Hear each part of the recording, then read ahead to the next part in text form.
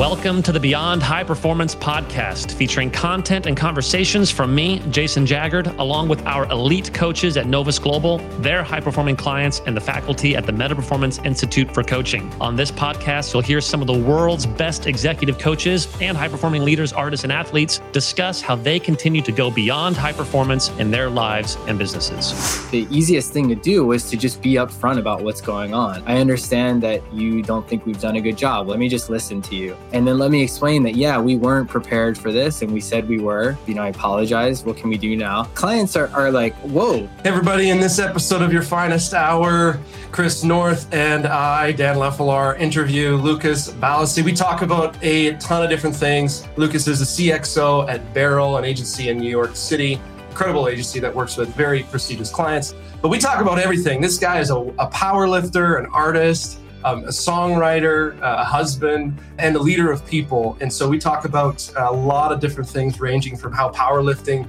influences leadership to what communication and courage look like wrapped together, to learning how to listen to the clients that you work with and not turn on them, as we can sometimes often feel the need to when things get tough. We hope you really enjoy the show, and it was a fun conversation. I think you're going to get some real value out of it.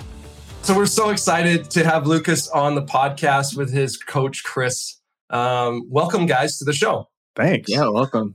So, Chris, I've heard a little bit about Lucas from you, but very briefly. So I went online and I started looking at your website, Lucas, which is full of incredible things. Like you're prolific. Like you create a lot of content, obviously, because you're a creator. Can you tell us just a little bit about your background? Because it's very eclectic, but there was one theme that runs through all of it, and it's the theme of creativity. That's what I've just noticed when I was looking through your bio. So can you talk to us just about like where you come from and how you got to where you are here? Yeah, for sure. So I'll start just because of the music thing. So when I was younger, really found graphic design through playing music. I was doing a lot of performing, probably like my first talent show when I was like 13, and realized this is something I can do. So really went after that pretty hard. And in the process, learned how to, I look back at that time now actually and realize it was a very entrepreneurial thing. Trying to figure out how to sell music, make artwork and, get my name out there, MySpace at the time. Some point along the line, my next door neighbor actually is a designer or was a designer. And she told me about graphic design. And I was like, oh, this is a thing that I could do. So I went after that, went to college for design, got out of college. And I think really, looking back, was very motivated by having health insurance, having the right salary. I'm going to New York. Like I need to make sure I can live and figuring all of that out. Took a job in interior design, doing some graphic design work, and quickly realized like not what I want to be doing. And through that process, found Barrel. It was a freelance job. All the things that were not safe, I was very concerned, but seemed very cool. Took the freelance job and then started about a month in, learned that I'd be going full time, and I've been there for almost 9 years. So, looking back, I think really just, you mentioned the art teacher thing. I did some TAing in college. That's where I met my wife. Through my time at Barrel, have just realized that I have a passion for really just, working with others, mentoring, and, that the manager side of what you do in the business. And so really have kind of taken that to heart and looked for opportunities to do more and more of that in my day-to-day. Okay, so that's fantastic. So what's your title at Barrel? And I pretend I know nothing about Barrel. So what's your title at Barrel? What the heck does Barrel do? Yeah, so my title right now is CXO, Chief Experience Officer. So I oversee client services, our creative team, and work closely with them to really build out these experiences for clients. We work with direct-to-consumer businesses and really working with them to help them grow that offering online, particularly through their website. That was very succinct. So thank you for boom, you just got through a lot of I was hoping I could, yeah. Over 300 years of history, just boiled down into 5 minutes. I'm really excited to talk to you about creativity, particularly because as someone who appreciates creativity, appreciates, I would say, like people on the front end of the curve and early adopters, my guess is you might fall into that camp. I don't know if that's true, but I want to bring Chris in a little bit. Can you just tell us, what are some of the things that you noticed about Lucas when you met him, and some of the things that maybe drew you guys to each other when you guys first met? So we met originally because we did a training, and back in the I'm saying back in the COVID days.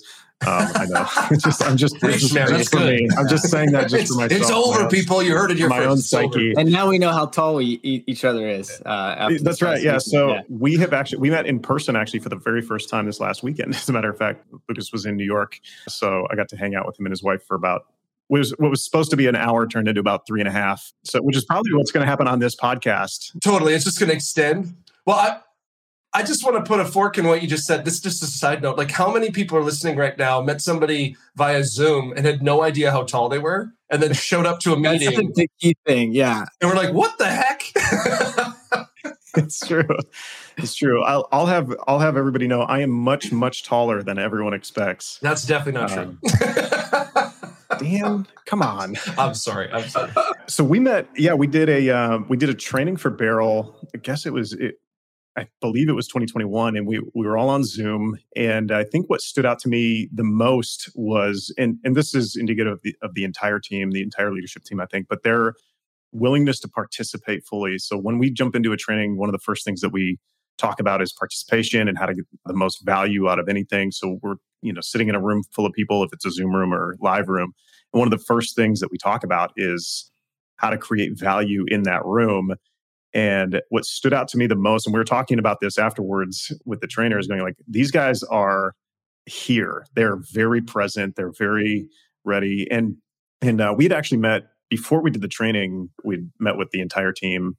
Lucas, that was where I think we first were introduced, was bring the entire team in. And I don't know if there's a word for it, but the synergy, I guess, is probably what I'll say, among the four of you at Barrel was just so exciting to watch on our side. The way that you guys treat each other with respect, the way that you weren't afraid to talk to one another. There wasn't a lot of posturing or talking over one another. These are things that I noticed pretty quickly about the entire Barrel team. There was just a lot of productivity. Our conversation, even before we engaged in a contract, the conversations among the leadership team were really, really productive and respectful. And you don't see that all the time.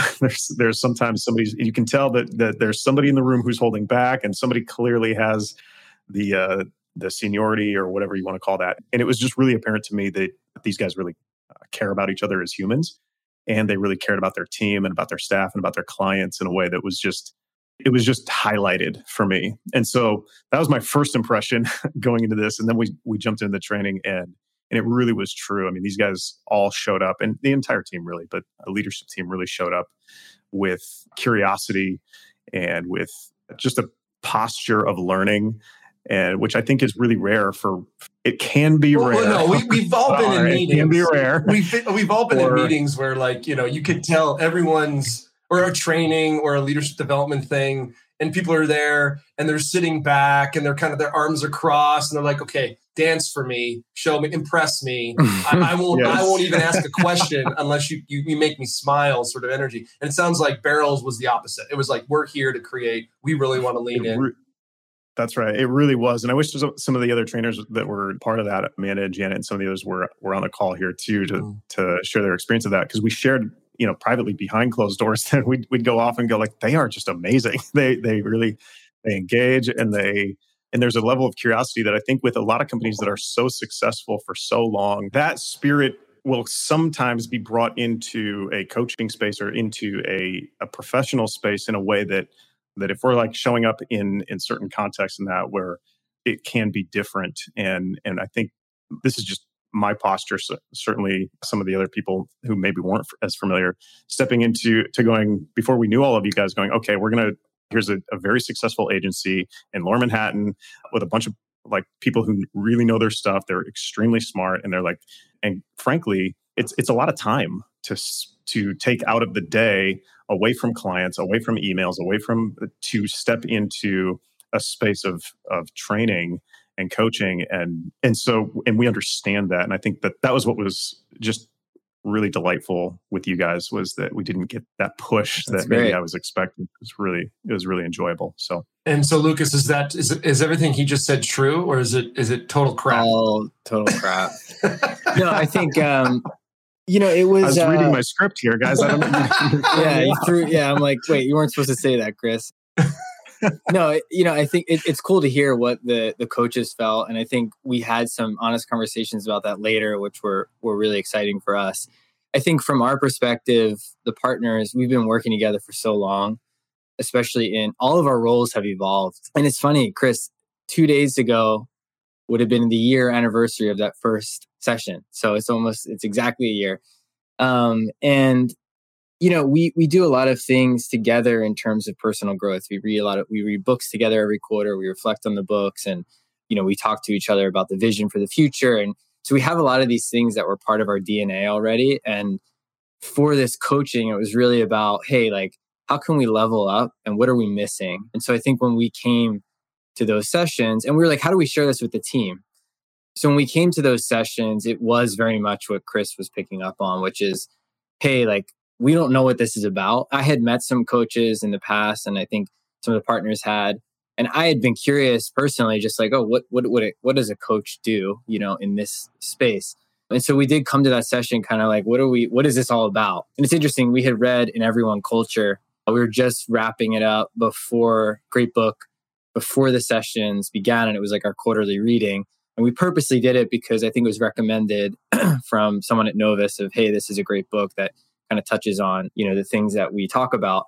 And for us, that was really cool because we came already prepared with some of these concepts and ideas, which I think allowed us to kind of step into them a bit more and be able to kind of live with those with the team. You said something earlier in what you just shared, which was really interesting to me. So you said, first of all, great shout out to Everyone Culture. If you haven't read that book, it'll scare you, but it's a great book when it comes to leadership. Like, this isn't real. You're like, this can't be true. Yeah. And then you read it, and then you learn about these companies. You're like, oh, wow. You read Principles by Ray Dalio or something, and you're like, they actually do this stuff. Yeah. I mean, I'm still going back. I'm about to reposition a meeting with our managers, and I went back to the book to pull some ideas out. I mean, it's pretty awesome. Good inspiration. The piece that was really sticking out to me early in what you said was we had a culture, or it sounded like you said it was in your DNA, this idea of reading together, developing yourselves. I'm curious, like, where did that come from? Was that an intentional choice, or was that, because I think there's a lot of organizations that do not value that. And I think that's what makes Beryl maybe a little interesting. Before I was a partner, we had integrated something called EOS, which is essentially, if you're familiar, anyone listening, a way of essentially operating as a team, the entire team, but particularly leadership, on really having these conversations every week, every quarter, and really thinking about the future. And so when that was integrated, it immediately got this partner team talking all the time. We meet on Wednesdays and for our Pulse meeting. And so we already had this touch point, which I think we felt like was natural, but then you meet other agencies and you realize like they're not talking. They don't do that. Yeah, we're like, wow. And it's amazing how much we miss. And we're like, oh, wow, we talk all the time and we're still missing a lot of stuff. So what I think our CEO, Peter, really brought to us was this idea of, hey, we have these touch points. Like, how do we continue to level up? He's always set the agenda for those meetings. We give feedback. And so, through that, we started reading together. And, I think for us, it was like first having the structure. And this goes with most things, right? Like, if you have the system, then you can improve upon it. But if there's no system, then nothing ever happens and you keep pushing and then, we don't get anywhere. So we had this system. We started reading these books together. And, from there, it was really how do we, and what's interesting, I'm thinking about now, it was actually a way of bringing coaching into the space for years before we had a coach, which is read these books, get another perspective, decide what you want to do with it, right? And so we'd read these books, we'd come prepared, and we'd all, share ideas and reflect on those things. I think the disconnect, has always been, and I've seen this change since coaching, is we started to then go, okay, cool. What kind of workshops can we do with the team? Let's bring in outside, people to do kind of sessions. One big one was one we had probably about 2 or 3 years ago about diversity in design and how to think about everyone you're designing for. And it's like, it's cool, but then what do you do with it after? And so we were having all these conversations and trying to create a really strong, sense of leadership within the company, but not everyone's exposed to those conversations. And you try to integrate them into the culture of the entire team. And so I think in many ways, this team session with Novus was how do we kind of get everyone on board with some of these ideas? How do we introduce other people to these concepts and then see what comes of it? And you pointed an interesting distinction out that I think is pretty important to understand. And actually, I want to hear Chris, I want to put Chris on the spot, but the difference between insight versus action, because I think something that we spend a lot of time in our organization when we step into supporting and standing with other companies and individuals is to help them bridge that gap, which seems to be massive in our culture. So Chris, I'm sure you have some thoughts on that. I do. Well, actually, we do the training and then we obviously do subsequent coaching afterwards with key members of the team. And that's pretty normal for us. There was a point where, Lucas, you guys came to us and you said, hey, and this is why we do this. We build in, every 4 to 8 weeks or so, we'll build in, are we on track? How are we doing? And you guys came and said, hey, we really want more of the personal growth. Yeah, exactly. So there's the goal coaching and then there's soul coaching. Those distinctions we've probably said on the podcast 1,000 times. And we were really coming and saying, you guys came and so in our sessions, we're talking a lot about the what are we going to do and by when, and talking so much about the action. And you guys really you opened a door for us that we love, that usually we don't get to with companies very quickly. And you guys really gave us the opportunity to come in and say, hey, we want to talk about some of the deeper insights of how people might be getting in their way in the company, how communication might be breaking down, how people are thinking and identifying thought patterns that are getting in the way of what they actually want or say they want. All of those, all of that, slower, more intentional coaching that creates the insights. You guys opened a door for us to do that. And then we came back and we pivoted on internally and going hey, these guys are moving faster and sharper than a lot of the fundamentals have been laid. And now it's fun to see a little behind the scenes of what momentum we actually were stepping into. And that's been really, really fun. And so that piece was really helpful for us, so we could start to talk a lot about insights, and then knowing that you guys put them into action really, really well and quickly. And so, anytime there's insight, I think in the training, and it's we spend 2 days together, or with you guys, it was 4, it broke up because Zoom fatigue is real. And it's great. So we have all of this insight, and now what do we do with it? And that's where the next week we jump in and we say, okay, what stood out last week and what are we going to do about it now? And the big piece here is, are we all aligned? Because we don't want just everybody running off in individual directions and disjointed when we're in a company environment. So it sounds like, and Lucas, correct me if I'm wrong, it just sounds like Beryl has a commitment or a leaning into action, maybe more so that, and maybe I don't know if that's a cultural thing or a New York thing, but it sounds like because I meet a lot of people in our work. I meet a lot of people who are tickled by the insight. Oh, I learned something new, think they've changed, and don't do anything different, if that makes sense. Yeah, I'd like to think so. I think it's funny. I had a great conversation with someone yesterday about flagging on projects. You can flag it, but cool. When you look back, right, and you say, "Hey, I flagged it," nothing changed, right? And so I think I would say we're always working to get there. I think for us, what was interesting was we did coaching. We did this whole session, right, with the entire team. And then we had our team leads, which are essentially either managers or kind of pivotal leadership roles within a discipline. And then we had ourselves, the partners. And those two groups had one-on-one or in group coaching after. So they were in pairs. So different team leads were in pairs. But then the rest of the team, what was interesting is the feedback was actually cool, we just did these 4 days. Now what? What is actually going to happen? Is anything going to change? And, I took that pretty seriously when I was getting the feedback. And then the other partners hearing similar things, they were what can we really do? Keep this going. So we had the coaching continue, but we started I run our monthly team meetings. And I was you know what? Let's try to create that awkward energy that happens when we talk about personal growth and vulnerability, as an entire team in every monthly team meeting. And that's actually still happening. And it was crickets in the beginning. It was hard to get people involved, but it was how do we bring it back to these concepts? And now we've kind of taken that, it's taken on a life of itself and it's changing in other ways. But I think for us, it was how do we keep these concepts top of mind so that we can live in them? But I think the most powerful thing for me, and I have a newsletter, and that after that first week, I wrote all about this because I was like, wow, like something clicked, which is this idea of a shared vocabulary. And I think when I was thinking about this morning again, because I think when you meet somebody who doesn't speak your language, you're so focused on saying the right thing, trying to get it right, trying to understand them, that there's this loss of just a connection and being yourself. And I think when we left Novus, we had these concepts. We had agreements versus expectations. We had shitty first draft. We had all these ideas that people were now speaking the same language that they could then say, hey, the way that this occurs to me is X, without having to struggle with how do I tell this person that I don't really agree with what they're saying.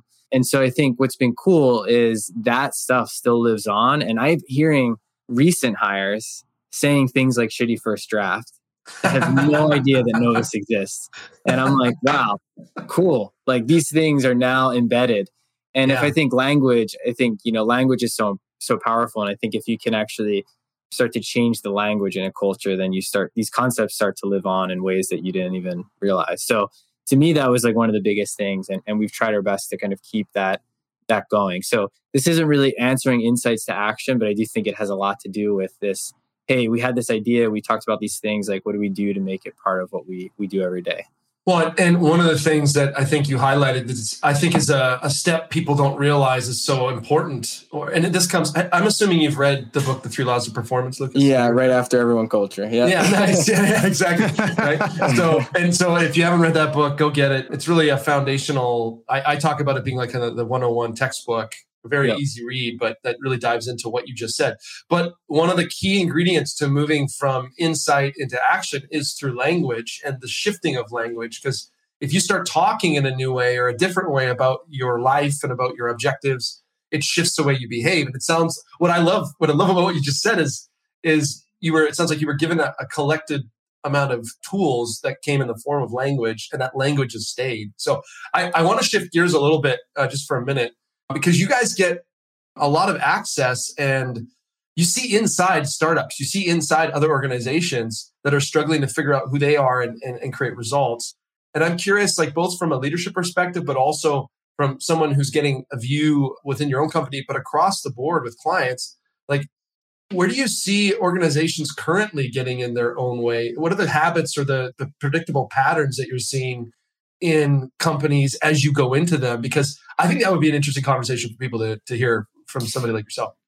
Yeah, I mean, if we could all just elegantly say what we're thinking, I think we'd all be in a much better place. I really think communication is one of the biggest challenges. You have directors of marketing who have CEOs who you realize that when they're asking us for something, and they're freaking out, it's actually, and we're like, oh my God, yesterday they were so happy. It's not them. It's the CEO who came in and talked to them and is now applying pressure. And I think all of these concepts, 3 Laws of Performance, Everyone Culture, and, I'm reading 7 Habits right now, just finishing out with Stephen Covey, like all of these concepts, right? Like if we could all, it's hard, but if we all live those and just, helped understand other people and just be human, I'm simplifying, somewhat purposely. If we could be human and just understand like, hey, Chris has pressure from this person. Let me just try to understand Chris's position because it's probably something I don't understand. And then the minute that you do, everything feels a lot better. So I think, communication is one of those things where, we struggle with it too. It's like right now, we're having a lot of conversations around scope management, for instance. And, we're some folks in the team, it's like it feels like there's finger pointing. If I use Novus, it occurs to me that there's finger pointing at the client, right? And it feels like, hey, client is, trying to, increase scope. They want all these things. And when you actually go back to that conversation, the client is asking a question about the work and we're assuming a lot of things. And then we are trying to figure out how to make it happen. And no one stopped to say, hey, where is this coming from? Why are you asking this question? Like, is that helpful for the business? Like, here's how we might approach it. Really understand the position before we kind of act on it. And I guess that's kind of this insight versus action thing. So to me, the biggest thing is really how do we help clients communicate with each other and make sure they're on the same page as much as possible. And a lot of the work that we're doing is saying, hey, how are these people going to be involved in this project? Who has got the final word? Here are the tools you can use on our side to kind of consolidate feedback and things like that. But I think where, things start to get tripped up is when we're not actually just saying, hey, look, happy to help you with this. It's not something we do often. So we're going to need to do some research, but is that okay with you? Right. And then we try to get it done, or the client tries to get it done and it blows up. And it's like, wow, we weren't prepared for this. We probably should have just told them from the beginning. Well, and you're pointing out something. There's gold in what you said in like 3 different levels. So I one of the things that just jumped out to me, Lucas, in what you said was when people aren't, like when the candor is low, it's almost like, and maybe you've seen this, where we turn on our clients. We start blaming the client. And the moment we turn on our client, there's a phrase we use: at the moment a leader turns on their followers, they've abdicated their right to lead. That's something that our CEO, Jason, says a lot. And it was ringing in my head as you were talking. It's like the moment you turn on your client, they're not your client anymore. They're your adversary. Right. And that's probably not going to work. Right. So does that make sense? That's kind of I think it's like we're one team here, and I'm always reminding folks as much as I can, everybody wants the same thing here. And so how do we operate under that assumption? And I think I often talk about many years working at Wegmans when I was a kid, because I kind of worked my way into... What is Wegmans? Sorry, it's a grocery store. Right. Yeah, it's a grocery store. It's the first job, real job. And when I left, I was like a coordinator on the front end with working the cashier. And I constantly go back. It's funny because I never thought this would be important to my life, but I constantly go back to this idea that the customer is always right, because that was a big part of how we handle customer service, help them out, right? And so I think what's interesting, what you're saying, is actually on the opposite end of the spectrum. If we operate just saying, even when the client is upset about something or someone, they're not wrong, right? They're actually right. And they have every reason to believe what they believe. So now let me understand, what's in my power to turn things around? Where I might have gone wrong? What is really happening here? Instead of just, hey, I don't agree with you. So, or I don't think that happened. Or you're trying to explain all the things that you think you told them, and we see this happen also on the client side with us, right? We don't necessarily get to be part of those conversations. So for us, I'm like, how can we just put it all out there and work through it? Because ultimately, you're just betting at the end of the day if things are going to go well otherwise. I want to hear Chris's thoughts on what you just said. There's one thing that jumped out to me, and it's almost like a hack, or it's a hot tip. I think I brought that up before. And it's this idea of, if you assume the person you're talking to is right, you might be a little more curious about what they're saying if you disagree with it.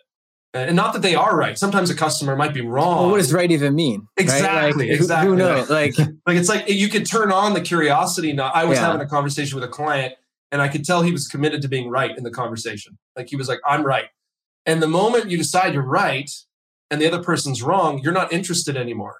The interest just plummets.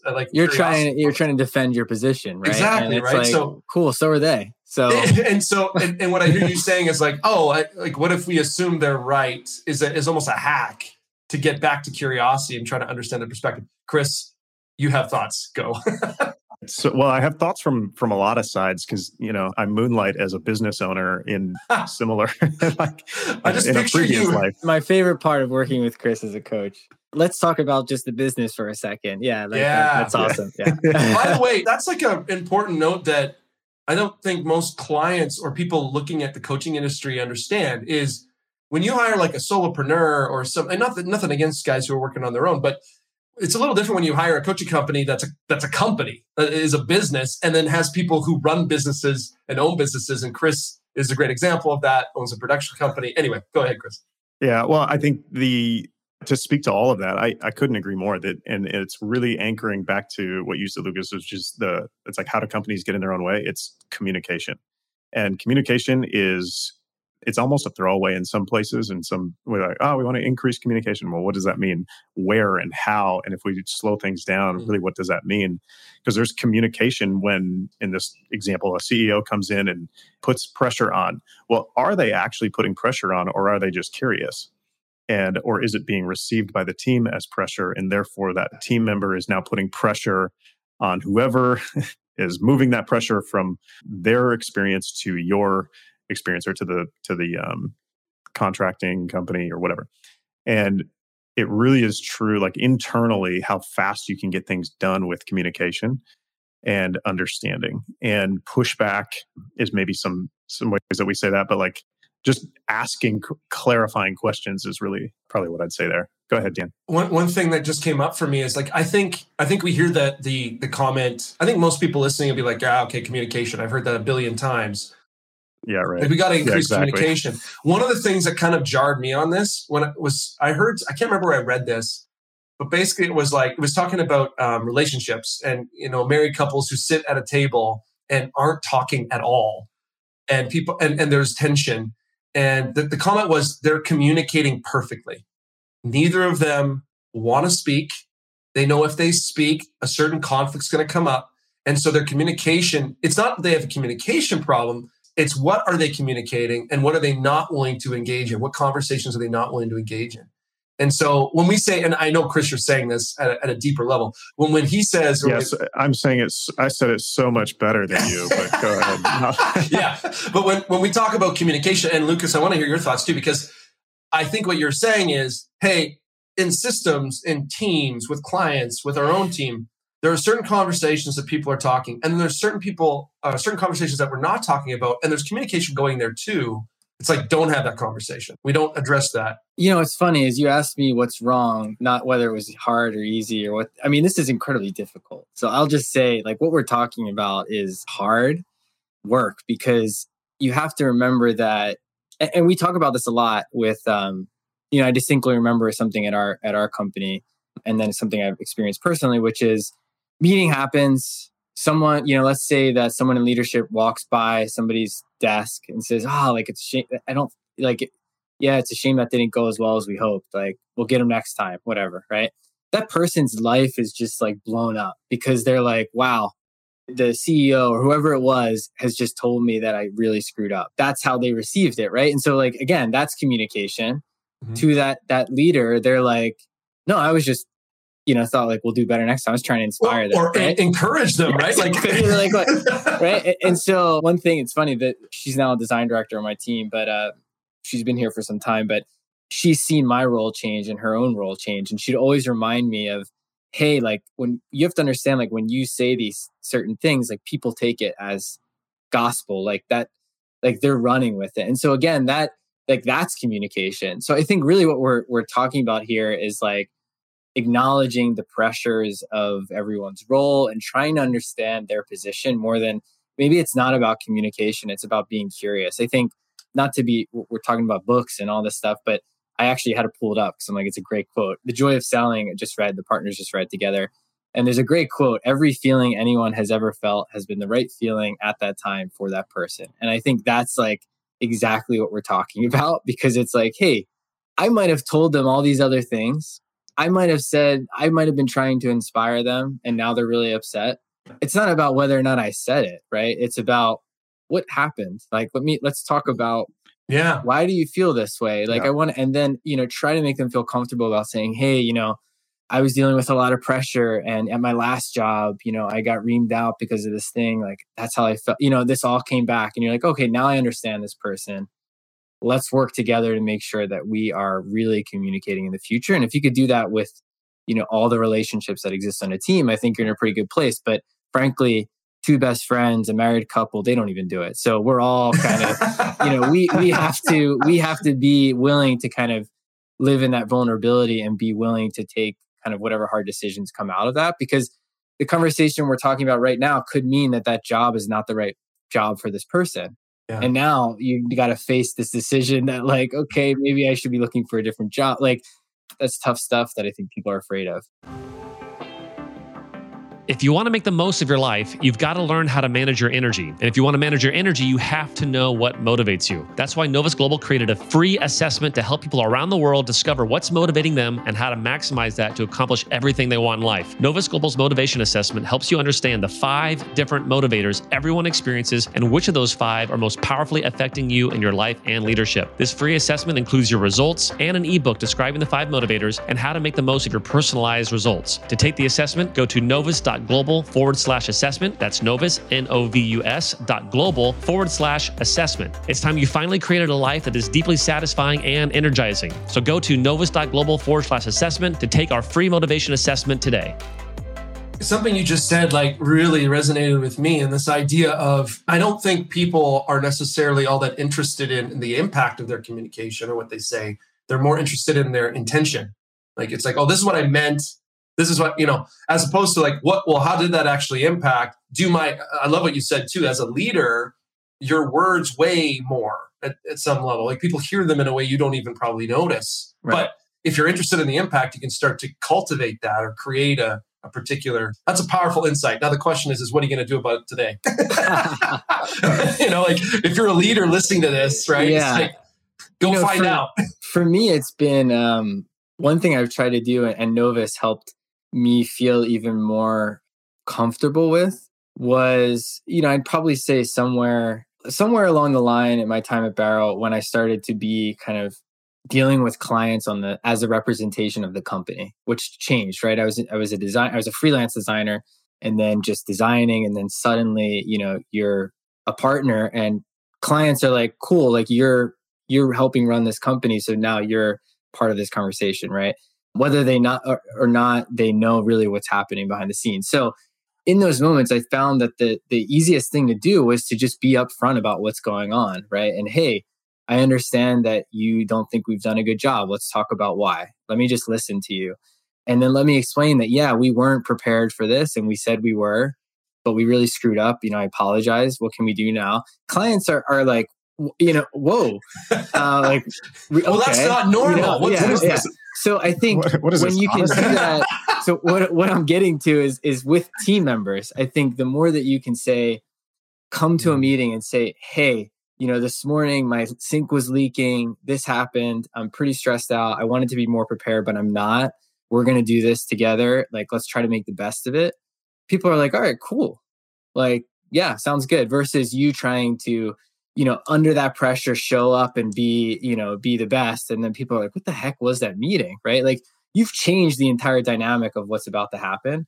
And so for me, I've just, learned I used to keep a lot of things, not private, but there's certain things I wouldn't share. And I thought a lot about whether or not I would share them. And now I'm like, hey, I'm just going to put it all out there. Like there's no reason why I shouldn't share this, because ultimately now we're on the same page about where I stand. So I think, in this, what's interesting is the more that you are curious about where other people stand, you also have to be open to sharing where you stand. And I think that often invites people to come in and say, oh, cool. Like you're telling me what just happened in your life. Like, well, this is what's going on over here. So you might not be prepared. And I'm also like, why are we having this meeting? Because I got a million other things to do, right? So now we can actually be really productive. You're also talking about one thing and I have like a unique picture into your world a little bit, but what we're talking about is a culture of ownership, and that's multifaceted. So when somebody comes in and let's just say, if we have a company that doesn't take ownership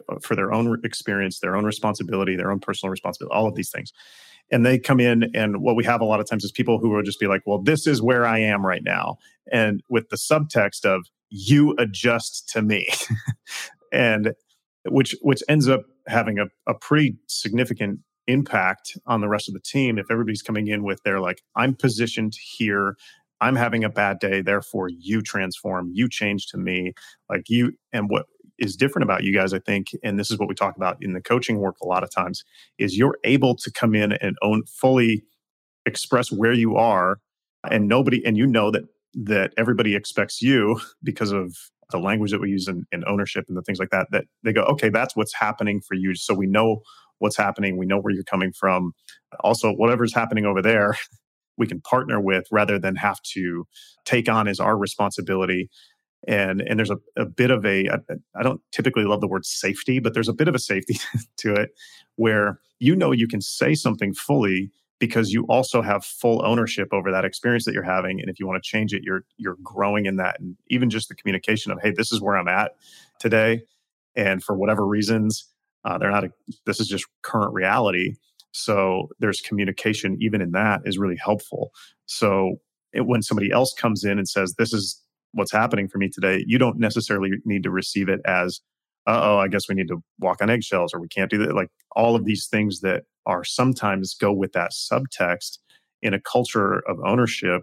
Everybody can share their experience and own their experience for themselves without putting it on somebody else in a way that has a negative or adverse effect. If that makes any sense. No, for sure. And I think what anyone in a manager or leadership position, I mean, it's everyone, but I think even down to the senior role overseeing the intern, is if you expect that, you need to live in that world as well. And we struggle with this because I'd like to think that we do.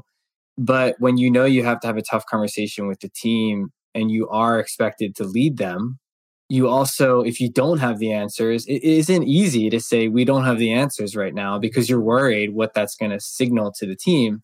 However, the reality is when you get honest with yourself, when I wake up and write in my journal, the things I'm thinking are, well, if this is the truth, then why say anything else, right? Like if we don't have the answers and we pretend to, then where's that going to lead us anyway, right? So then it's kind of like, and that's where coaching, to bring this all full circle, I guess, is that's where coaching is helpful to get that kind of gut check and say, hey, like, it sounds like you're worried that you don't have a plan and you're trying to come up with one.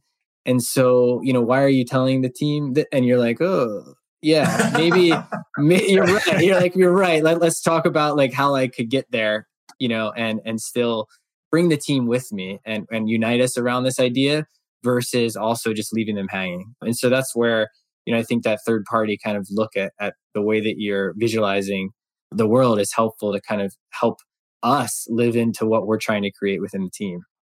Yeah. Well, this was a very recent conversation with you and I. Yes.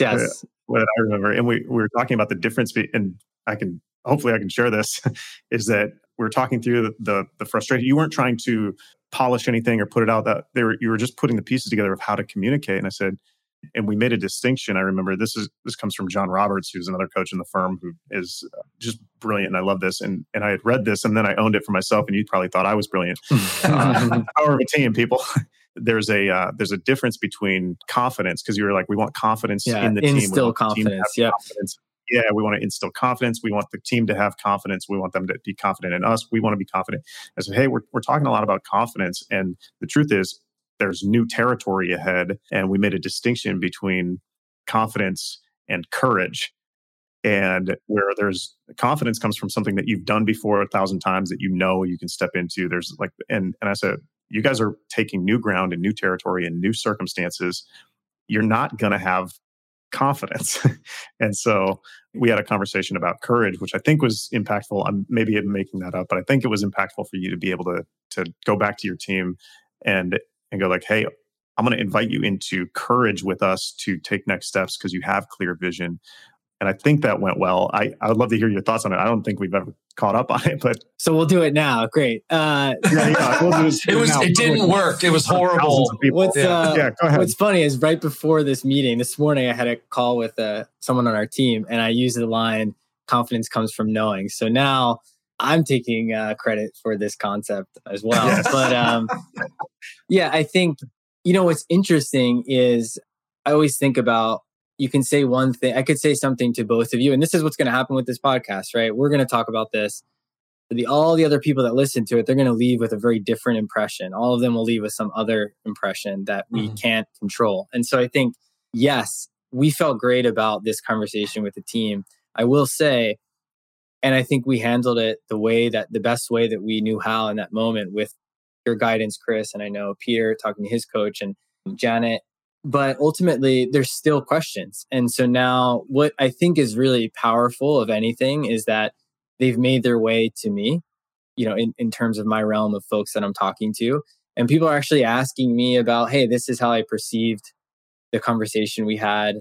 These are the things that are going through my mind. Like, can we talk about this? So, I think it landed in the sense that like people understand where things are coming from, what's happening. But, the main thing for me is like, how do we create an environment where people who are not sure they fully understand or are worried or whatever those feelings are, that we're able to have those candid conversations as follow-ups. And I often think it's the one-on-ones that are going to be the most powerful because of what I just said, right? If we could have this podcast with every single listener, then maybe you can have the same message, across the board. But when it's everyone with their own baggage of their life and their experiences, like they're all going to we all have it, and they're all going to look at things a bit differently. Yeah. I have a question that has nothing to do with that, but I wanted to talk about it. I don't know how much time. Go for it, man. Yeah. So, and Lucas, you and I chatted yesterday, and I said we were talking about things that are relatable, and we were talking about what's it like to go from doer to leader of leaders. And I think so many people, especially in my other company and like our world, it's like, you're really good at your job. Congratulations, you're being rewarded with more responsibility, which we love and we want. Now, congratulations, you're rewarded with the responsibility of others. And then I want to hear a little bit from you about the progression of going from... Yeah, let's roll the clock back 60 minutes. Let's roll it back and begin again. Yes. Okay. So I want to touch on like a very pivotal moment in my life that I've looked back on so many times. We're going to go back to Wegmans. Now everyone knows what it is. Yes. I was in this role overseeing essentially the scheduling for the front end of the store and making sure everyone had what they needed during my shift. So, Chris comes and he forgot to, get the number for the produce that he got. And now they call me over to help out with this, or there's a coupon that's not working, all this kind of stuff. I'm there waiting for everyone to come in, their shift. And my favorite substitute teacher walks in the door to get on the register. And now I am saying, hey, this is what register to be. I had no idea he was working. I was like, what is going through my mind? Like, what is happening? And I think... Now who's the boss? Yeah, is what I was. When we talk about courage, right, it's... I think for me, it was like, I can either succumb to this idea of this relationship we have and just be kind of afraid to interact. But ultimately, like, he was retired. He's like, cool, like, this is what I'm doing. And he's happy. And I was like, I need to just live into what I do and not worry about it. And I think for me, this entire journey has been a lot of coaching others on this idea, because I've helped others oversee their colleagues. So switching, someone gets promoted and now they are, need to manage or oversee someone that was previously an equal, from a title perspective. But then me personally, I think it was really about just, hey, I'm here to do a good job, and, I'm here to add value. And if that's being recognized or that fits culturally in a certain way, then just roll with it. And, if you just live into that reality, I think things get a lot better. It's when we let ourselves say, oh, like, this person's going to judge me now. Like they're worried about this, and why am I in this role and they're not? And, it's not up to them and it's not up to you. If this is what happened, like, just run with it. And I think when you do that, at least what I've found is you generally, people are inspired by just that reality, like, just, hey, this person is showing up for me. They're actually here to help me now. And so, let me get that guidance and help from them. So that's the kind of abridged version of that. But for me, that's been helpful. And I think you just have to really want it ultimately too. Like, managing people is really hard and really tough. And, if you're not into it, I would highly not recommend it, because it takes a lot of work. There's a lot of emotions. And so I think if you are not, you have to be real about, if you're moving into those positions, you have to be real about your accountability and the desire to do it. I mean, like I said earlier, I think for me, teaching in college in that TA role, I had wanted to become an art teacher. And then I quickly realized I want to do graphic design. So what can I follow there? And then I did this TA thing. And I found that I really enjoy just helping others and coaching and teaching. And so for me, I kind of put that on the back burner. And when that became a reality at Barrel, I was like, okay, this is what I actually really enjoy. And, how can I kind of take what I know and follow that path? And so for me, it was, hey, I really want this, being real about that, and kind of just living into all of the pressure and but there's a lot of joy, right? I mean, you see people move on, which is always hard, but then you realize like they got where they got, if they're with you for quite a while because of those interactions, and you're like, wow, this is really cool. This is really meaningful. I met my wife as a TA, so that was cool. You were eager to help her. You're like, I'll help you. But anyway, so that's no, he wasn't. I got the real story this last weekend. He played hard to get. Oh, really? Look at that's podcast number 3. Keep it professional. That was the wait until the semester's over to engage. So that sounds about right. But anyway, so that I think that's the transition, and that it is weird. It is different, especially within the same company. But you got to just live into it, and I think act as if in many ways, and then you kind of see that reality become reality. That's amazing, man. Can I ask one last question? This might be a short answer or a long answer. What did powerlifting teach you about leadership? Yeah, podcast number 4.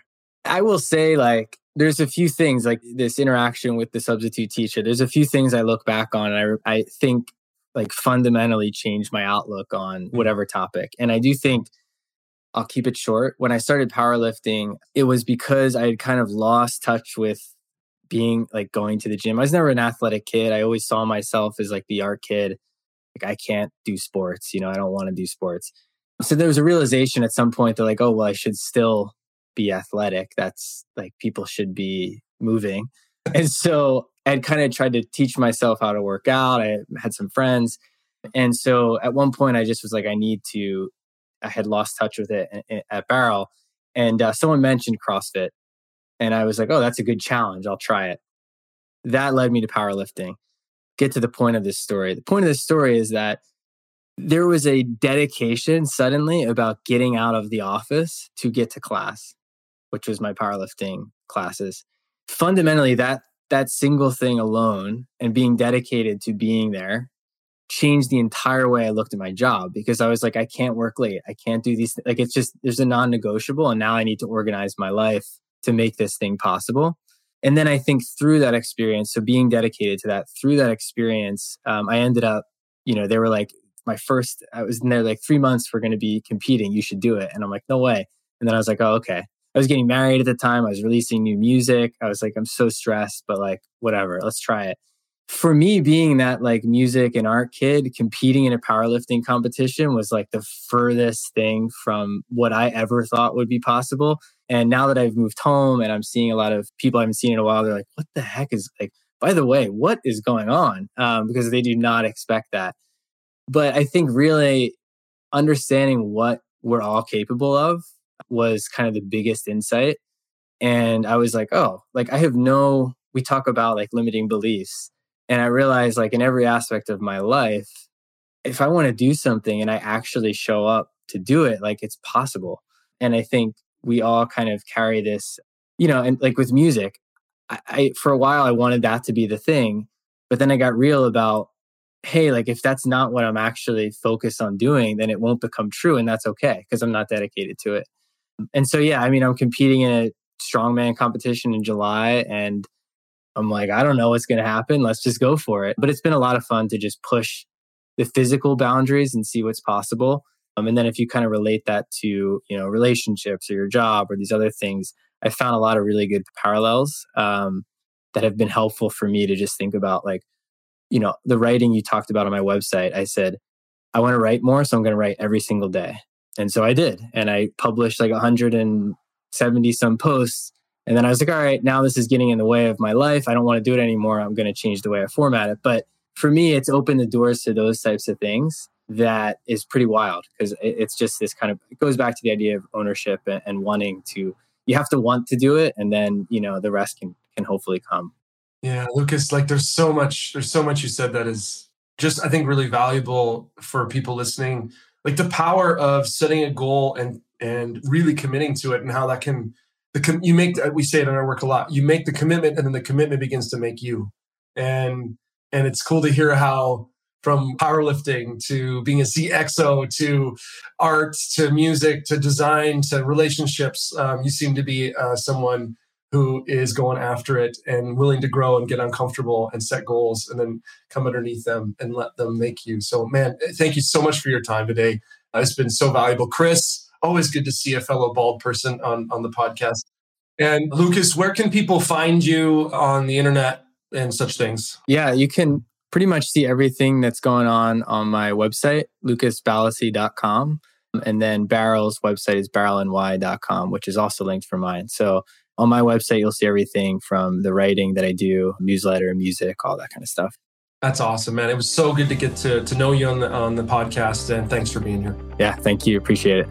All right, we have a few more things to let you know about before you go. First, podcast reviews really help us serve more people. So if this podcast is helpful for you, we'd love your help to get it into the hands of as many leaders as possible. Please leave us a review, even if it's not 5 stars. And if you really want to go the extra mile, let us know what you'd like to hear about more of, or what you think we could do better to serve you and the people that you care about. We drop new episodes every week, so subscribe and watch us continue to learn to create resources that serve you powerfully. Speaking of resources, we have a lot online, and they're all free. We have free assessments, educational videos, articles from sources like Fast Company written by our coaches and clients, all designed to help you use our tools in your everyday life and leadership. To dive into the free treasure trove of goodies we have for you, go to novus.global and then click on resources. Some of you have been listening for a while and you haven't yet taken that next step to hire a coach. This is your time. I can't tell you how often I've heard from hundreds of clients around the world that they wish they would have talked to us sooner. If you have a sense that you're capable of more, we would be thrilled to explore what coaching could do for you and those you influence. To start that journey, simply email us at begin@novus.global or click the link in the show notes. You also might be listening to this and maybe you want to be a coach, or maybe you already are a coach and you want to build a 6 or 7 figure practice coaching people you love in a way that brings life to you and your clients. Well, that's why we created the Meta Performance Institute for Coaching. It is an in-depth coaching apprenticeship designed to help you create the coaching practice of your dreams. The first step in exploring that is simple. Just go to www.mp.institute.